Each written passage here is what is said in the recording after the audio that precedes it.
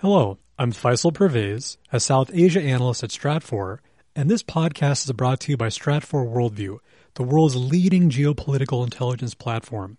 Individual, team, and enterprise memberships are available at worldview.stratfor.com/subscribe.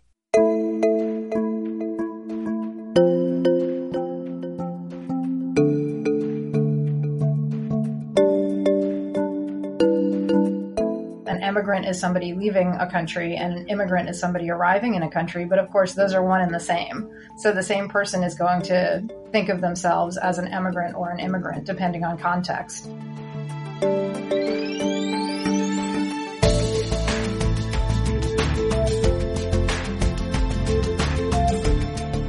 Welcome to the Stratfor podcast. I'm Emily Hawthorne. No matter where you live in this world, the terms migrant, refugee, asylum seeker, or immigrant have become part of a global lexicon, words used to describe one part of this century's vast human upheaval. Millions of people each year are moving from one place, perhaps due to war, or environmental stress, or political violence, to find another, and many may be forced to leave their homes. The collective experience of migration is now so great, nearly every nation on every continent on this planet has been affected. And yet each migration story is different. Dohra Ahmad has recently edited the Penguin Book of Migration Literature, a new collection of stories that convey the intricacy of worldwide migration, the diversity of experiences, and perhaps what each may have in common. Dohra Ahmad, thank you for speaking to the Stratfor podcast today. Thank you. So your publisher, Penguin Random House, calls this book the first global anthology of migration literature. What does that mean? So this anthology really comes out of my teaching, and I've been teaching post-colonial literature at St. John's University in Queens for about the last 15 years. I was actually the first person hired there who was teaching something in English other than British or American literature. So I was kind of charged with the entire rest of the world, which was really a fun and exciting thing to get a chance to do. And one of the classes that I taught frequently was post-colonial literature, literature of the formerly colonized world. And that class inevitably involves a lot of stories of migration, particularly people migrating to various places in Europe, to France, Germany, England. And I noticed that my students really connected with readings about migrants, especially in England.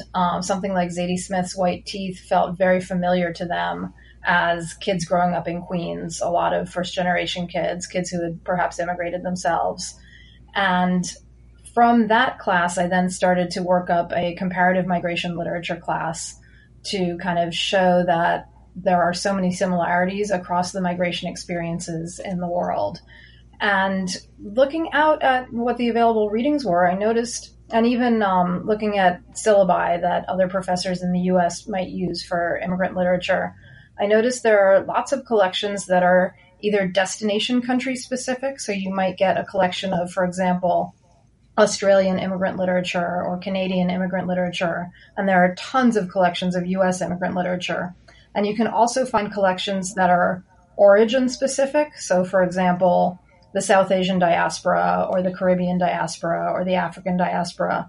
But what I didn't find any kind of collection that spoke to the fact that people are moving, as you said in your introduction, from all over the world to all over the world. So anything that really had a global scope in terms of both where people were coming from and where people were going. And what I noticed in my teaching was that my students really responded to that, the global scope of the readings that we were able to do in a semester. This book is broken into 4 parts: departures, arrivals, generations, and returns. Can you explain why you chose to arrange it this way? Sure, absolutely. So it's a funny thing putting an anthology together. You kind of want to stay in the background, but the decisions that you make as an anthologizer do shape how readers are going to experience the collection. So one of the things I could have done is gone alphabetically, which would really highlight the artist, the writer, the person who created the literary work. I could have gone chronologically, which would emphasize more change over time. But since I really wanted to have readers thinking about the connections and the similarities among migration experiences across different places, I decided to group it by the phase in somebody's migration experience.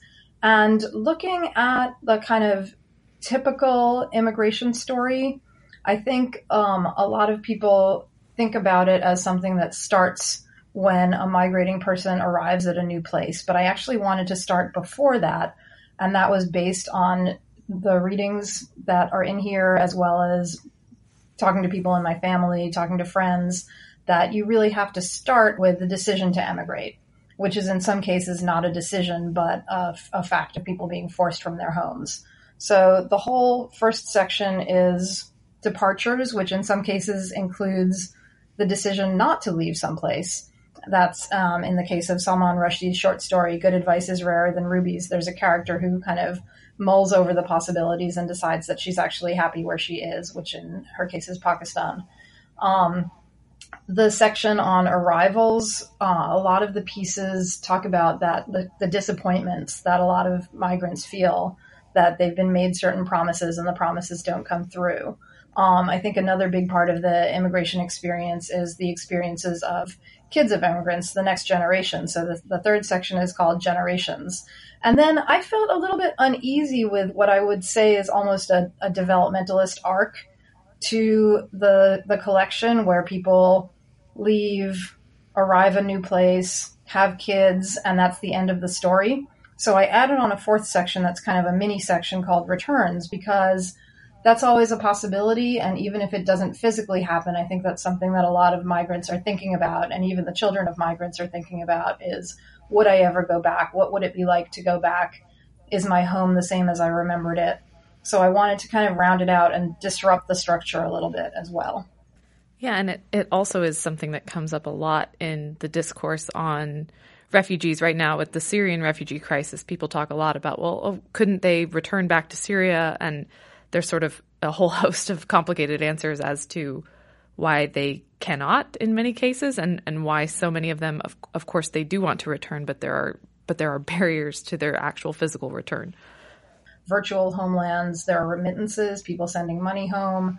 There are people Skyping and calling with family members. So I think returns, it's a fuzzy category and it's an important category. Yeah. And in your introduction to the collection, you wrote that the, quote, official discourses of migration employ deceptively discrete categories: economic migration, refugee, asylum seeker, expatriate, student, stateless person, trafficking victim, that in reality overlap and blur.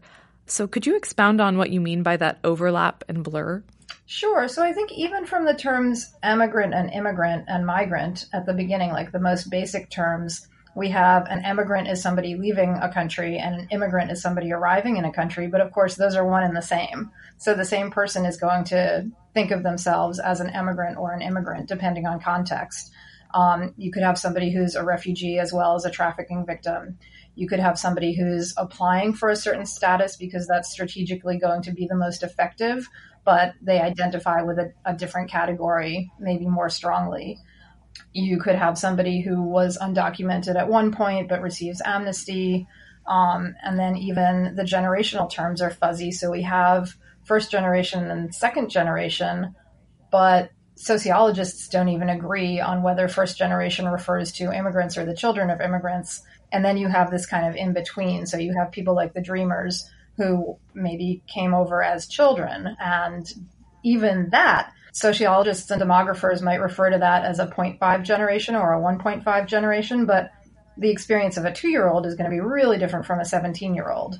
So that's really fuzzy. You could have somebody who comes over for half the year and then goes home.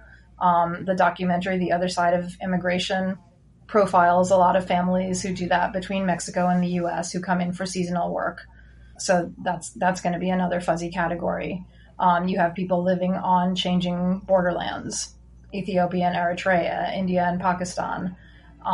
So what exactly is that going to be considered? You can migrate without even leaving a place if your state's borders change. There are just thousands of specific circumstances that defy categorization. That's why I love literature. I think all of these literary sources mess with the categories and challenge the categories. I'm Emily Hawthorne, a Middle East and North Africa analyst with Stratfor, and I'm speaking to Dohra Ahmad, who has edited the Penguin Book of Migration Literature. We'll be right back. The Penguin Book of Migration Literature describes the story of a global phenomenon. You know, there's a way to get ahead of the story, no matter where it's happening. As the world's leading geopolitical intelligence platform, Stratfor brings global events like these and others into a perspective that you can put to work, helping you and your colleagues navigate through an increasingly complex international environment. Our premium publication, Stratfor Worldview, is filled with easy-to-read, deep-dive analysis on geopolitical topics from war to economies to the environment to politics and more. Understand the why behind what's happening now, because what happens next is up to you. Subscribe today at stratfor.com/subscribe. Now, back to the studio. Welcome back. I'm Emily Hawthorne, and I'm speaking to Dohra Ahmad, who has edited the Penguin Book of Migration Literature. So who has contributed to this collection, and did you find yourself collecting the writers or the pieces of writing? So I didn't commission anything new. These are all previously published pieces that I had a chance to test out with my students. So these are all things that I selected from really, I guess, about 300 years worth of texts. So I wanted to start off with the Atlantic slave trade, which isn't conventionally considered as immigrant literature, but I felt like it was one of the most world-defining involuntary migrations that we've collectively experienced. So I have some selections for a piece of Olaudah Equiano's autobiography and a Phyllis Wheatley poem. Those are the two earliest pieces. And then it goes all the way up through about a year or two ago. And then I also included a selection, suggestions for further reading and viewing at the back of the book, because I found I just kept changing my mind. I kept adding on more and more and more. Every time I went into a bookstore while I was putting the collection together, I would run into 10 more titles. Every time I talked to somebody about it, I'd get 10 more amazing recommendations. So really, there's more beautiful writing on migration being published literally every week. So I'm expanding the list of suggested further readings online and asking people to contribute to it, because it never ends. So do you have a personal favorite? I know that's almost a taboo question, but you mentioned that your students really respond to some of the texts that are set in Britain. I responded emotionally to several of them, but the story by Jamila Ibrahim about Omar and Sarah and Canada and the love story across Syria and Dubai and Ethiopia was really a profound story that has stayed with me. Are there any of these stories that you find yourself returning to again and again, or are they all sort of your favorite? Yeah, I would have to say they are. I'm so glad you like that one. But I think what my favorite is depends on the circumstance and what purpose I'm hoping that it'll serve. And I think a lot of these stories really produce empathy in readers. I've been hearing back from a lot of people who are really strongly affected by Edwige Dantica's story, Children of the Sea. I'm also going around and doing little workshops. And in those cases, if I'm trying to kind of squeeze the arc I described of departures, arrivals, generations, returns, if I'm trying to kind of squish that into an hour, then I turn to poetry. And Warsan Shire's poem Home, Claude McKay's poem Tropics in New York, and Tato Laviera's poem American really encapsulate the departures, arrivals, and generations. So I feel very grateful to those poets for kind of squishing into a page or two, or even in the case of McKay's poem, 12 lines, all of these feelings and sensations of migration. So I think it really depends on the situation. I love the one that you mentioned because I think that there's a counterpoint between two stories, and one is a more privileged migration and one is a more desperate migration. And I think that's a really important counterpoint or conversation. I ended up, when you asked about the structure of the anthology, I ended up just using one short story to encapsulate the whole section on returns, because it's so well done. It really, again, because of having a counterpoint between two voices, similarly to Children of the Sea and similarly to the Jamila Ibrahim short story that you mentioned, it covers two different points of view. So it's a husband and a wife having a debate on whether they should move back from the U.S. to Egypt. And one character feels very strongly that they should stay in the U.S., and one character really wants to move back to Egypt. So if the returns idea is what I want to get across, that's the perfect short story for my purposes. So I just really feel grateful to all these different writers for each providing a different perspective, or even in a lot of cases, a whole different set of perspectives. Yeah, and that story really drove home this sort of underlying theme of hope and that things will be better in the future. And even sort of at the end, so to speak, of their experience of migration, it was sort of like, no, everyone has hope for something better and different to come. So yeah, I thought that was a very powerful conclusion. Yeah. What do you think is the value of this anthology right now? I was really struck because I was reading it on an airplane a few weeks ago, and I won't name the book that the gentleman was reading next to me, but it was a book that was sort of about closing down borders and sort of the idea behind that. And I was really struck by the juxtaposition of reading your anthology and the gentleman next to me. And we're both sort of reading about a similar topic, but from very, very different perspectives. And it just made me think, is there something right now where this anthology is really valuable, or is this a really timeless question? I think the answer is both. I think it is a timeless question. It's a question of at least the last 500 years and also the last millennia, but it's also a very timely question. I've had so many people write to me and use the word necessary. This is such a necessary anthology right now, and it makes me sad how much that's true. And it makes me sad that I think the central message that needed to come across from the anthology is simply migrants are human beings. And we shouldn't have to convey that message. That should be obvious. But the process of humanizing people who are talked about in such demeaning and dehumanizing ways as criminals, as illegal. I think all of these stories and poems just really insist on the ambiguity, the complexity, in a lot of cases, the involuntary nature of people's migration experience. For me, it was really interesting that the class that the anthology is based on, I taught it once in 2014 and once in 2017, and the tone of the class was so different each time. So the first time, I think there were political realities that I was just ignoring. I wasn't thinking about family detentions at the border and deportations from cities. So the situation wasn't as rosy as I was making it out to be, but my class and I experienced the readings as kind of happy, feel good, like, yay. Immigrants, we get the job done, in the words of Lin-Manuel Miranda's song. And then teaching it a second time through post-2016 just had a really different tenor, a reactive tenor, a defensive tenor, a sad. I think in 2014, it didn't feel like a job to humanize migrants. It felt like something obvious. And the second time around, we all felt like more people needed to read these selections, not in a celebratory vein, but just in an explanatory vein. I wanted to ask about the limitations or opportunities of teaching these texts from translations.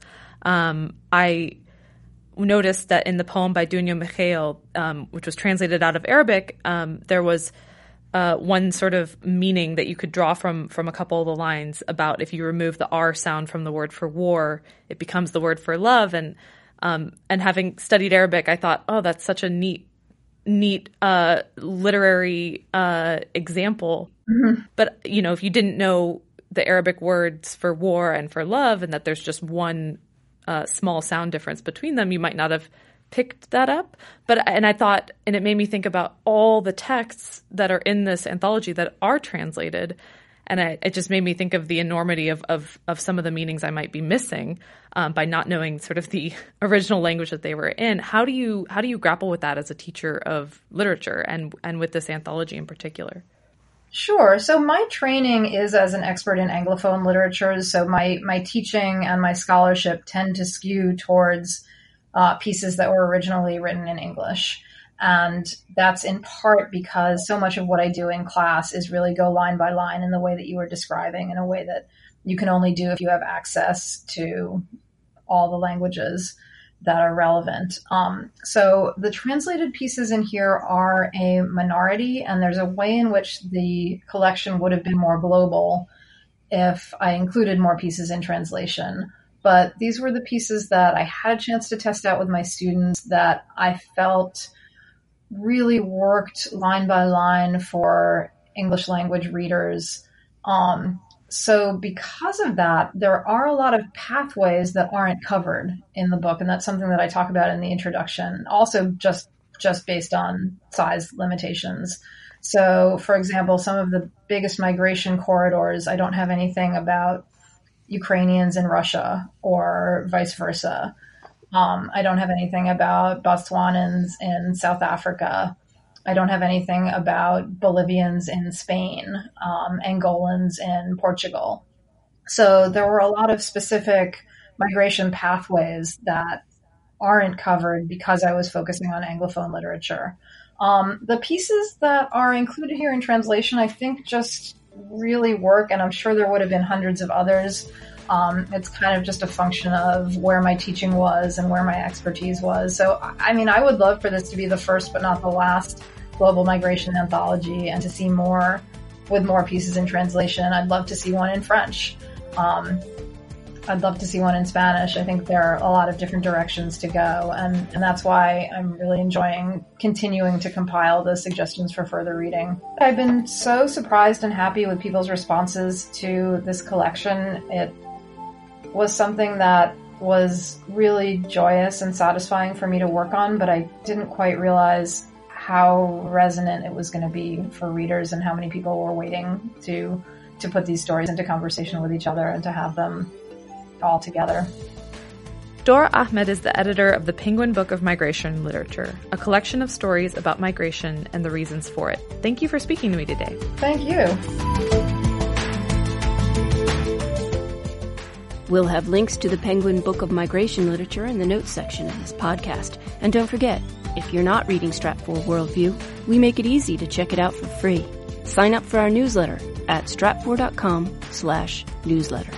Thanks for listening.